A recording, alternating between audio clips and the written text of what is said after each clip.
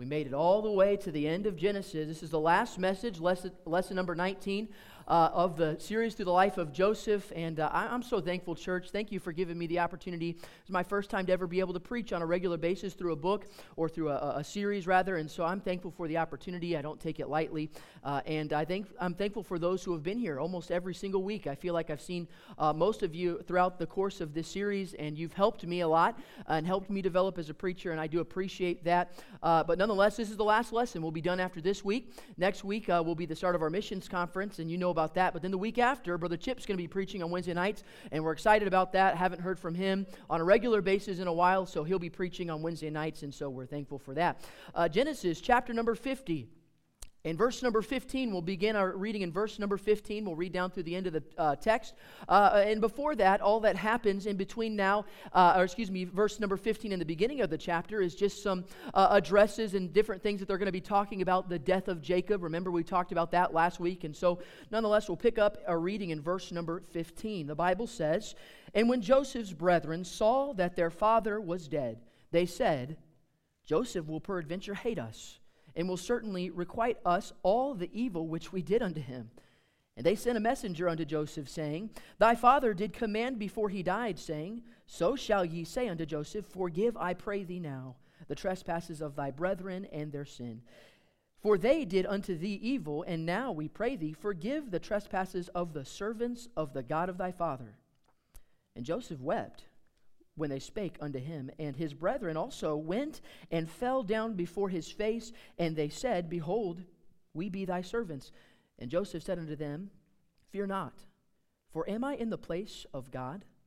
But as for you, ye thought evil against me, but God meant it unto good, to bring to pass, as it is this day, to save much people alive. Now therefore fear ye not, I will nourish you and your little ones. And he comforted them and spake kindly unto them. And Joseph dwelt in Egypt, he and his father's house. And Joseph lived 110 years. And Joseph saw Ephraim's children of the third generation. The children also of Machir, the son of Manasseh, were brought up upon Joseph's knees. Joseph said unto his brethren, I die, and God will surely visit you and bring you out of this land unto the land which he sware to Abraham, to Isaac, and to Jacob. And Joseph took an oath of the children of Israel. The children of Israel, saying, God will surely visit you, and ye shall carry up my bones from hence. So Joseph died, being 110 years old, and they embalmed him, and he was put in a coffin in Egypt." For just a few moments tonight, in this closing message in our series through the life of Joseph, a story of God's sovereignty, I figured I wouldn't put it any better than Joseph put it. So we're just going to call it this: God meant it for good. God meant it for good. Let's say a quick word of prayer tonight and we'll begin. Heavenly Father, we're thankful for that, your goodness to us. We're thankful for your grace that's bestowed, and we can come boldly before the throne of grace to obtain mercy and find grace to help in our time of need. Joseph had many moments of great need, but Lord, he always had you in his corner. Lord, I pray that as I preach tonight, that you'd fill me with your power. I need it once again. I pray that you'd speak to me and speak through me. I yield myself the best that I know how. Lord, I pray that you'd speak to hearts tonight, Lord, and if we walk away from tonight knowing anything, I pray that it would be this: we serve a God who's in control. Lord, no matter what the world may say, no matter what our circumstance may render, Lord, we serve a God who's in control. Lord, you know everything. You know the end from the beginning, as we're going to see tonight. Lord, nothing has ever occurred to you. Lord, what a God that we serve. I pray that we would rest in the sovereignty of God. No matter what life brings our way, I pray that we would be found resting in your sovereignty, Lord, and yielded to your will. I pray that you'd be with us tonight. Thank you so much for meeting with us in Jesus' name. Amen. Thank you for reading with me. Once there was a woman who stopped at a coffee shop to see an old friend who she hadn't seen in many years. "How are you?" she asked as they sat down to catch up. "I got married," the one woman said to the other. "Oh, that's good." "Not really," she said. "Oh, why's that?"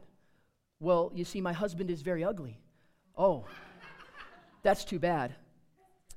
"Well, he's very rich though." "Oh," she said, "that's good." "Not really, because my husband is very stingy." "Oh, that's too bad," she said. "But he did buy us a big mansion." "Oh, that's good," she said. "Not really, because it burned down last week." "Oh," she said, "that's too bad." "Not really," she said. The other woman said in a shocking reply, "How so?" And she said, "Well, you see, my husband was inside when it burned to the ground." Yeah. That's terrible. I shouldn't have read. I should have used a different illustration to go into the message tonight. I share that to say that life is all about perception, isn't it?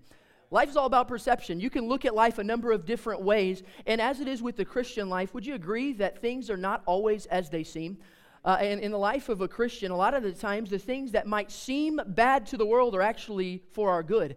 And the things that might seem good are actually bad. The Lord works in mysterious ways. And only a Christian would understand that sometimes in the lowest of valleys, you will see the goodness of God betrayed upon your life, because everything works for God's good and for His glory. And so we understand that everything is not as it seems in the Christian life. Sometimes things that are good are actually bad, and sometimes things that are bad are actually good for our good and for His glory. But one thing that we can rest assured of is this: everything that God allows into our lives are meant for our good and for His glory. And as we've made our way through the life of Joseph, I don't think I'd get any argument tonight that, humanly speaking, it was a lot of negative. It was a lot of bad things that we've looked at, a lot of things that were not so good. And the admonishment that I've given everybody, even in night number 1, was to do this: remove all preconceived notions that you have about Joseph, because we read the Bible and we kind of just skim through some of these stories because we know how it ends. But I just capture the imagination and try to put yourself in the life of Joseph, really any Bible character, but namely Joseph, and try to look at it through the lens of if you were hearing the story of Joseph for the first time and you didn't know how it ended, as if it was falling on your ears for the first time. And that was the admonishment that I gave you. Put yourself in the position of Joseph. Let's get into Joseph's shoes. So we were there when this 17-year-old boy was betrayed by those who were supposed to love him and sold to the Midianites. We were there when this Hebrew boy was then sold to a man named Potiphar. We were there when Potiphar's wife made these advances against Joseph. We were there when Potiphar's wife made these advances, and Joseph refuted the advances of Potiphar's wife at the cost of his reputation. Do you remember that? We were there when Joseph was thrown into the prison. We were there when Joseph interpreted the dreams for the butler and for the baker. We were there when Joseph was forgotten in prison, the Bible says, for 2 full years by that same butler. We were there when Joseph was called out of prison and he was brought before Pharaoh to give the interpretation of Pharaoh's dream. We were there when Joseph was promoted to second in command in the most powerful empire in all the world, the nation of Egypt. We've been there. We were there when Joseph saw the faces of the ones whom had betrayed him and really started this downward spiral in the life of Joseph.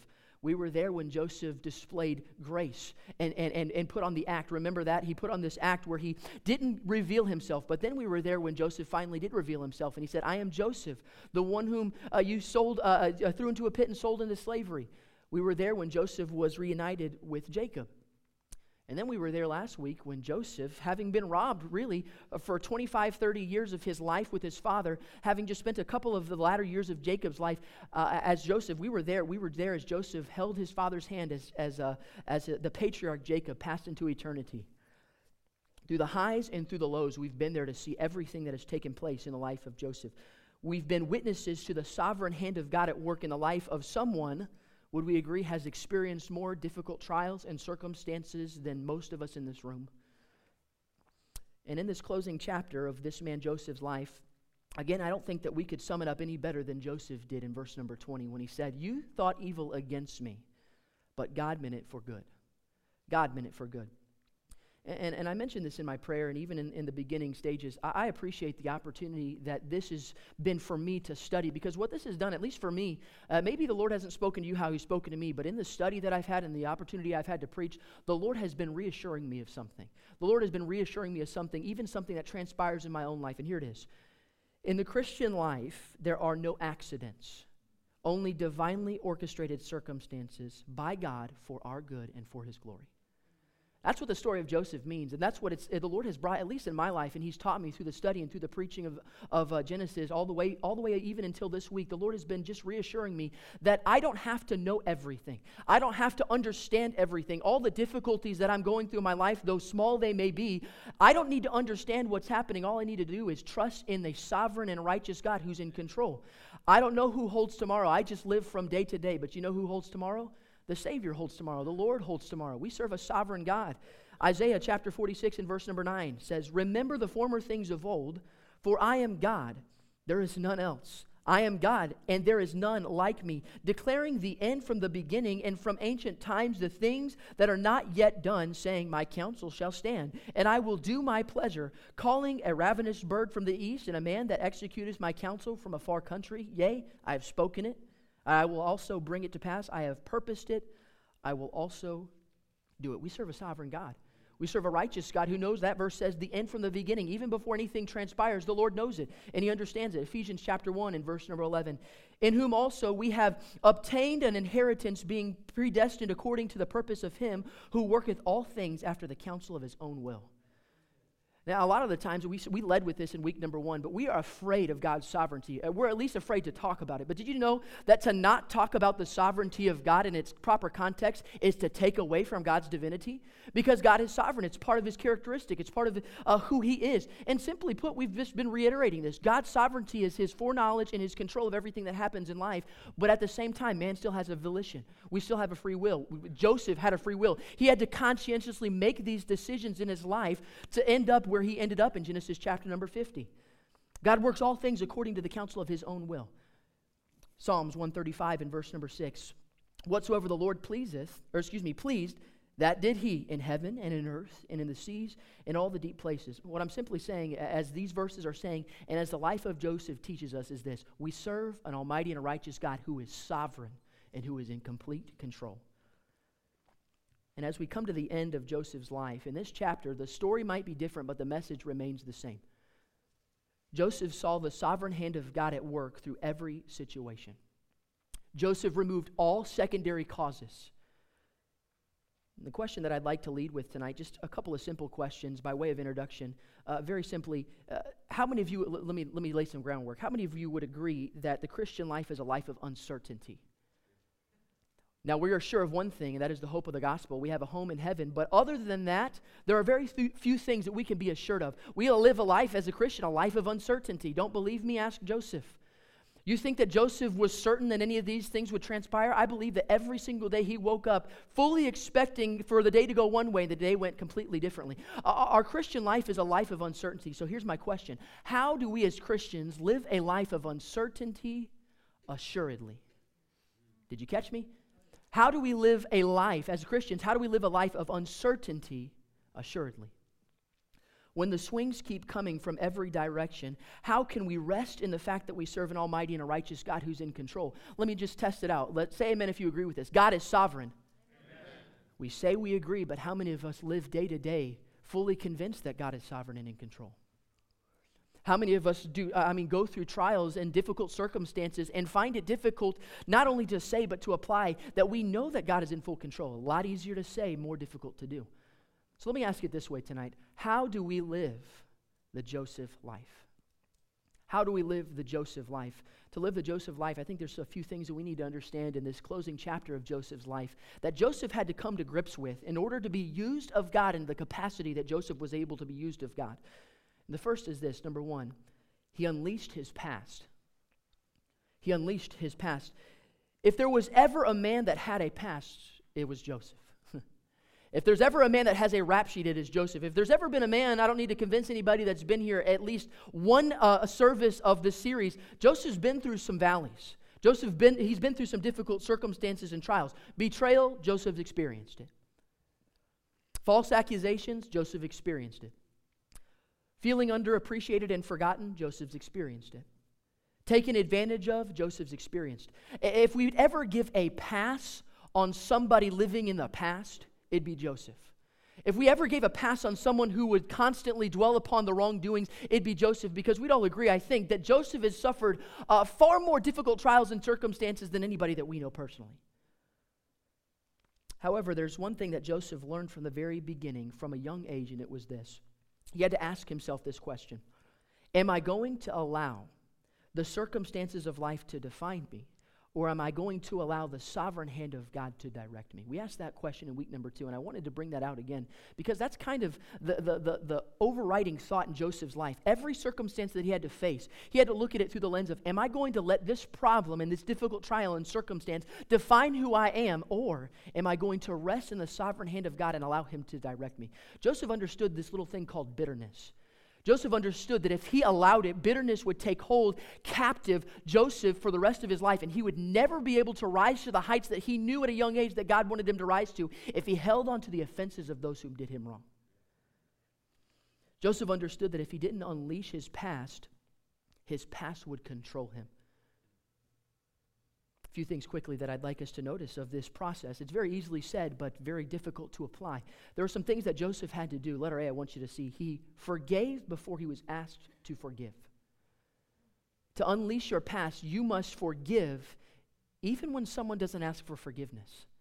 Look at verse number 17. It says, "So shall ye say unto Joseph, Forgive, I pray thee now, the trespasses of thy brethren and their sin, for they did unto thee evil. And now we pray thee, forgive the trespasses of the servants of the God of thy father." That's a bald-faced lie.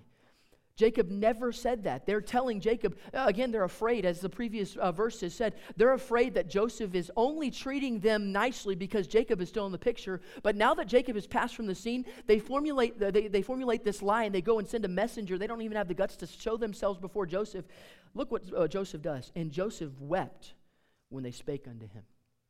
Wasn't filled with anger, wasn't filled with hate like they thought he would be. He wept. Why'd he weep?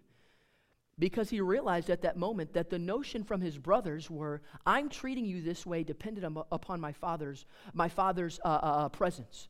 And now that my father has passed from the scene, you think that I'm going to administer your just deserts, and I'm going to administer revenge, and I'm going to show you this hate? You must not know me. And it brought Joseph to a point, this is like the third time we've seen Joseph weep over the sins of his brothers. And I'd have you believe that the reason that he was so moved, the reason that he weeps is because he didn't realize that he did not articulate maybe properly the fact that they had already been forgiven even before they made their journey to Egypt. Joseph had already forgiven them. And what's interesting to note, and something that I really haven't highlighted in this series, is they entered Egypt 17 years ago. They found out that Joseph is alive 17 years ago, and this is the first time that we see them apologizing for what took place in Genesis 37. This is the first time that they asked for forgiveness. Now, if Joseph would have waited to administer forgiveness for them and it was based upon when they would ask for forgiveness, it would have been 17 years of living in bitterness. But we learned in Genesis 41 in verse number 51, when he's naming his son Manasseh, he says this, "For God," he said, "He hath made me forget all my toil and all my father's house." He forgave them long before they ever came to Egypt. He had administered forgiveness long before they had ever asked for forgiveness.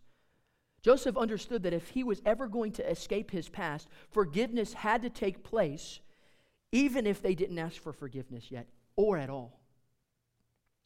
Can I tell you something? There's some people in this church tonight, even right now, you want to be used of God. If you want to be used of God, say amen. Some of you, I'm just being honest, because I've been there too. Some of us are holding on to an offense that someone has done against us because simply they haven't asked for forgiveness yet. You're holding on to the offense of something that someone has done you wrong in the past, and you go, "Oh, Lamar, you got to understand what they did. What they did was absolutely horrible, and I'm not going to forgive them until they ask me to forgive them." That's sinful. You're holding on to bitterness. Bitterness, you ever heard this before? Bitterness never hurts anybody but you. If you don't allow God to help you get over your bitterness and anger towards those who have done you wrong, listen to this, it will control you. It will define you. Bitterness holds every prisoner, and there is no escape other than this: forgiveness, complete forgiveness.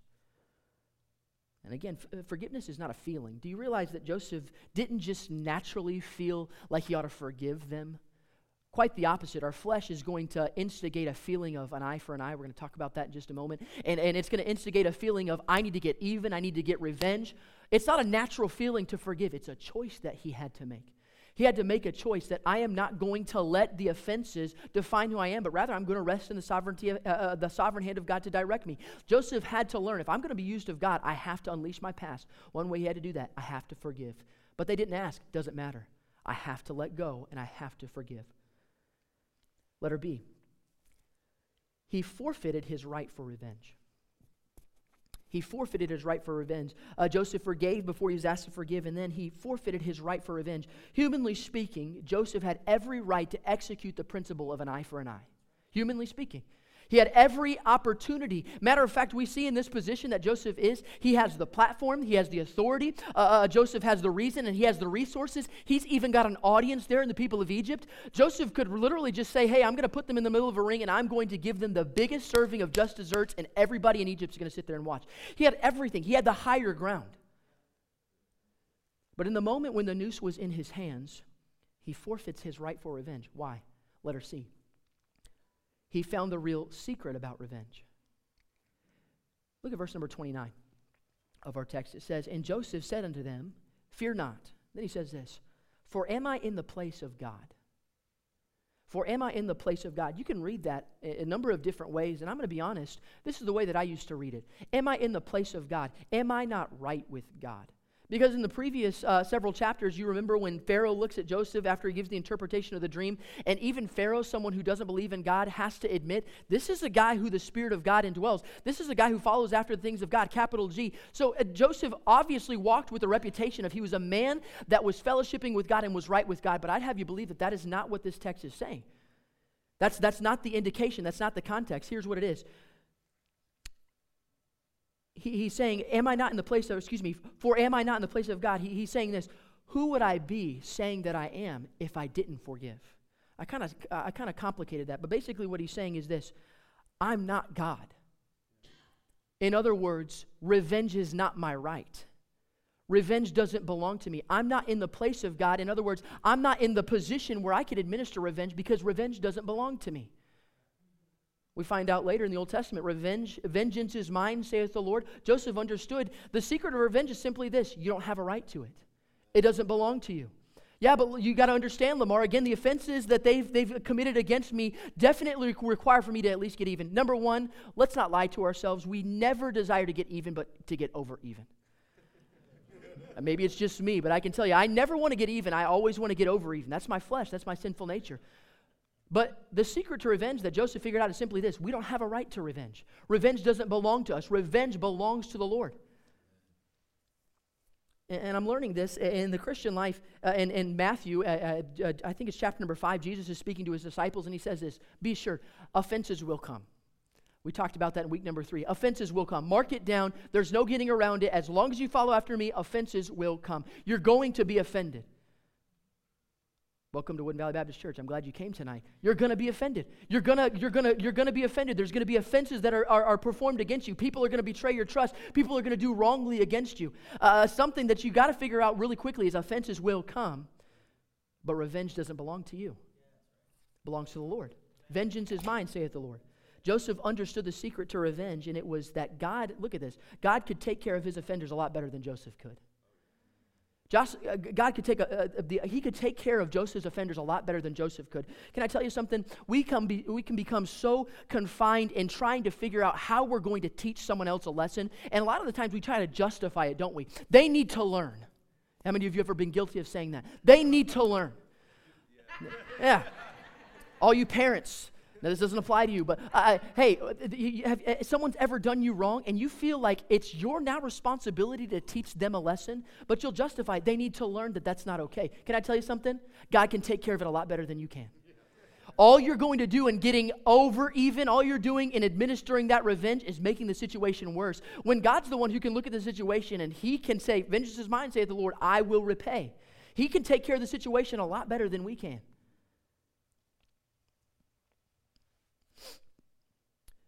Joseph had to unleash his past. Joseph understood that if he was going to be used of God in any capacity, he had to let go of what happened yesterday and focus upon what God was trying to do in his life in the now. And he can't do that with the baggage. He had to unleash his past. Number 2, I want you to write this down. He understood God's providence. He understood God's providence. Look at verse number 20. This is where the rubber meets the road. The most famous verse in all of the life of Joseph, verse number 20, it says, but as for you, ye thought evil against me. Pause for a moment. Did you notice how Joseph did not gloss over the sin of his offenders?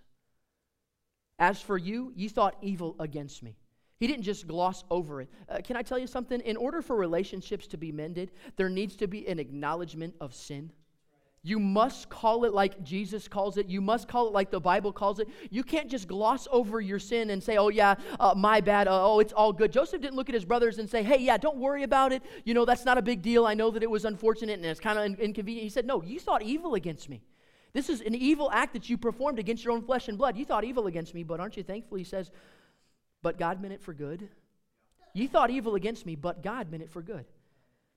What did Joseph learn? Joseph learned to see God's providential hand in every situation. Joseph learned to see the sovereign hand of God at work even in the most difficult of circumstances. I did a little bit of reading, and a lot of people call this verse the Romans 8:28 of the Old Testament. Romans 8:28, we all know it. Read it with me. And we know that all things work together for good to them that love God, to them who are the called according to His purpose. And we know that some things work together for good. No. Oh, come on, Lamar, this is not a Sunday school class. We know what the verse says. How come we don't live like it? We know that all things work together for good. You know what all includes? All things. You know what all includes? All includes the sweet things. All includes the sweet thing. Can I get an amen? I'm thankful for the sweet things. I'm thankful for, I was thinking just this week, something that would be so simple that God used would be the crying of a baby in the life of Moses. He's heading down the Nile River, and again, the daughter is there, and she's seeking, and she's bathing or whatever, and the baby cries. Something as simple as that. God brought a lot of glory out of that. All things work together, the sweet things, the sorrowful things. Loss of a loved one. God can get glory out of that. Here's another one, the satanic things. Okay, hold on, Lamar. The satanic things. 2 Corinthians in chapter number 12 and verse number 7. This is Paul speaking, and Paul says this. And lest I should be exalted above measure, though the abundance of the revelation, through the abundance of the revelations, there was given to me a thorn in the flesh, the messenger of Satan to buffet me. Lest I should be exalted above measure. Hold on a second, Lamar. You're saying that God will allow Satan to have his way in certain aspects of our life for him to get glory, honor, and praise? Ask Job. Ask Job. We all know the story of Job, don't we? Satan targets Job, and he says, obviously I can't get to Job because you have this hedge of protection built around him. God lowers the wall, and Satan touches Job's health, his wealth, his family, and all his treasure and everything that Job has. God got great glory out of that. God can even take something like the works of Satan working out in the lives of us on the day-to-day basis and bring forth His glory and His honor and His praise. The sinful things. Sweet things, yes. The sorrowful things, satanic things, the sinful things. In other words, when we biff it and mess up, I've heard it said this way, only God can take a mess and create a message. And how many of you can testify to that? You've gone against the grain, and God has called you to a direction, and you've gone the opposite direction, and you know what you've done? Created a big mess. But somehow an almighty and a righteous and a sovereign God can take the big mess that you've created and bring forth His honor and His glory and His praise. Remember Judah? Man, I can't get over that. I've referenced it almost every single week since then. But Judah, I mean, look at what happened in the life of Judah. Talk about a mess. Talk about not following after the things of God. Judah makes a complete mess in Genesis 38, but God takes that and brings forth the ultimate glory, His Son, Jesus Christ, through the line of Judah. How was Joseph able to be used by God in such a great capacity? He unleashed his past. He had to learn to forgive, even if people didn't ask for forgiveness. He understood God's providence. Lastly tonight, he was unshaken in God's promise. He was unshaken in God's promise. Verse number 22. And Joseph dwelt in Egypt, he and his father's house, and Joseph lived 110 years. And Joseph saw Ephraim's children of the third generation. The children also of Machir, the son of Manasseh, were brought up upon Joseph's knees. And Joseph said unto his brethren, I die, and God will surely visit you and bring you out of this land unto the land which He swear to Abraham, to Isaac, and to Jacob. Look at this. In the closing verse of this man Joseph, he was still holding to the promises of God that was established even before his beginning. He's still holding to the promises of God that was bestowed upon Abraham in Genesis chapter number 12 in the line of the Abrahamic covenant that God makes with Abraham. And here he is at the end of his life still holding to the promise of God. God's going to call you out of this people, and He's going to bring you into a land that flows with milk and honey, a land that He's promised to you. He's still holding to the promises of God. At the age of 110, having been through some of the most difficult things that any man has gone through, Joseph is found unshaken in the promise that God had given to them even at the very beginning. But something that I want to I'll highlight for just a moment is that Joseph's dependence and his faithfulness to the promises of God even exceeded his own death. Look at verse number 25 of our text.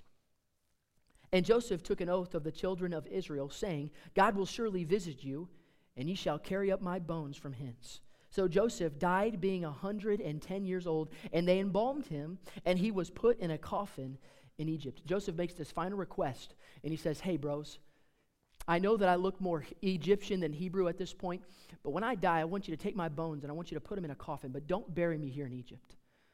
When God hasn't done this yet, but when God brings you out of this land, he brings you out of captivity, and he establishes you in the promised land, the land of Canaan, I want you to take my bones with me, and I want you to bury me next to my father in the land of Canaan in Shechem. Joshua chapter number 24 and verse number 32. Those of us who were in our Sunday school class, we went over this. Joshua 24 and verse number 32.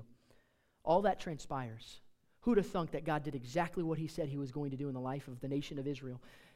And the bones of Joseph, verse 32, and the bones of Joseph, which the children of Israel brought up out of Egypt, buried they in Shechem, in a parcel of ground which Jacob bought of the sons of Hamor, the father of Shechem, for 100 pieces of silver, and it became the inheritance of the children of Joseph.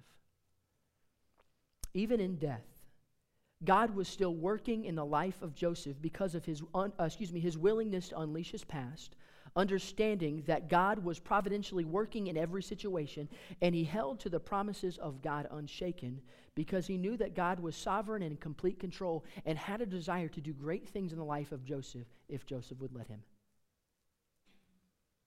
Joseph is a story of God's sovereignty. And in closing tonight, in this closing message, I'd simply like to reiterate those questions, just make a few highlights and we'll be done. How can we live a life of uncertainty assuredly? How can we live the Christian life, a life that is full of ups and downs, full of difficult trials and circumstances? How can we live a life of uncertainty assuredly? How can we live the Joseph life? Unleash your past. Unleash your past. You must let go of the offenses of yesterday in order for God to have his way in your life today. Some of us are here again, and we want to be used by God, but we are holding on to something that happened 10, 15, even 20 years ago. God has a desire to work great things in our life, just as he did for Joseph, but God is not going to be able to fill a vessel that is already full. And some of us are full of bitterness. Some of us are full of anger and hatred towards people that have done us wrong. Offenses will come. Revenge doesn't belong to you. You've got to let go of your past. Are you going to allow the offenses and the circumstances of life to define who you are, or are you going to allow the sovereign hand of God to direct you? Number two, understand the providence of God.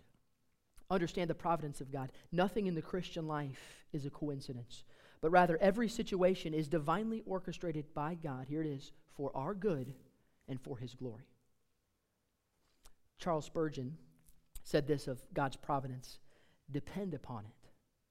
However, let man rebel against this truth as they will, that God has determined the end from the beginning. He has left no screw loose in the machine. He has left nothing to chance or accident. Understand the providence of God. And number three, hold to the promises of God unshaken. Hold to the promises of God unshaken. Here's what I'm not saying. And we got to be very careful with this. You can't just open up the Word of God and point to a promise and claim it. That's not how it works. I wish that it was. But a lot of people get themselves in a lot of trouble, and they lose their faith in God because they claim a promise that was never intended for them in the first place. There's things that God lined out in the Old Testament for the nation of Israel that was not meant for you. There's things that God lined out in Psalms that was meant for David that was not meant for us. But you know what God did intend for us? In our moment of need, to be able to say, I will never leave thee nor forsake thee. That's a promise we can claim. Another one would be that we can obtain mercy and find grace to help in the time of need by coming boldly before the throne of grace. Philippians chapter 1 and verse number 6, being confident of this very thing, he which hath begun a good work in you will perform it unto the day of Jesus Christ. Another promise that we can claim. The very same God who brought forth these difficult trials and circumstances, he's begun a good work in you, he's able to perform it until the day of Jesus Christ. Joseph knew from the very beginning that God had called Joseph to something bigger than himself. He established that early in Joseph's life through those visions that he gave Joseph in Genesis 37. And from a very young boy, age of 17, Joseph realized God's got big plans for my life.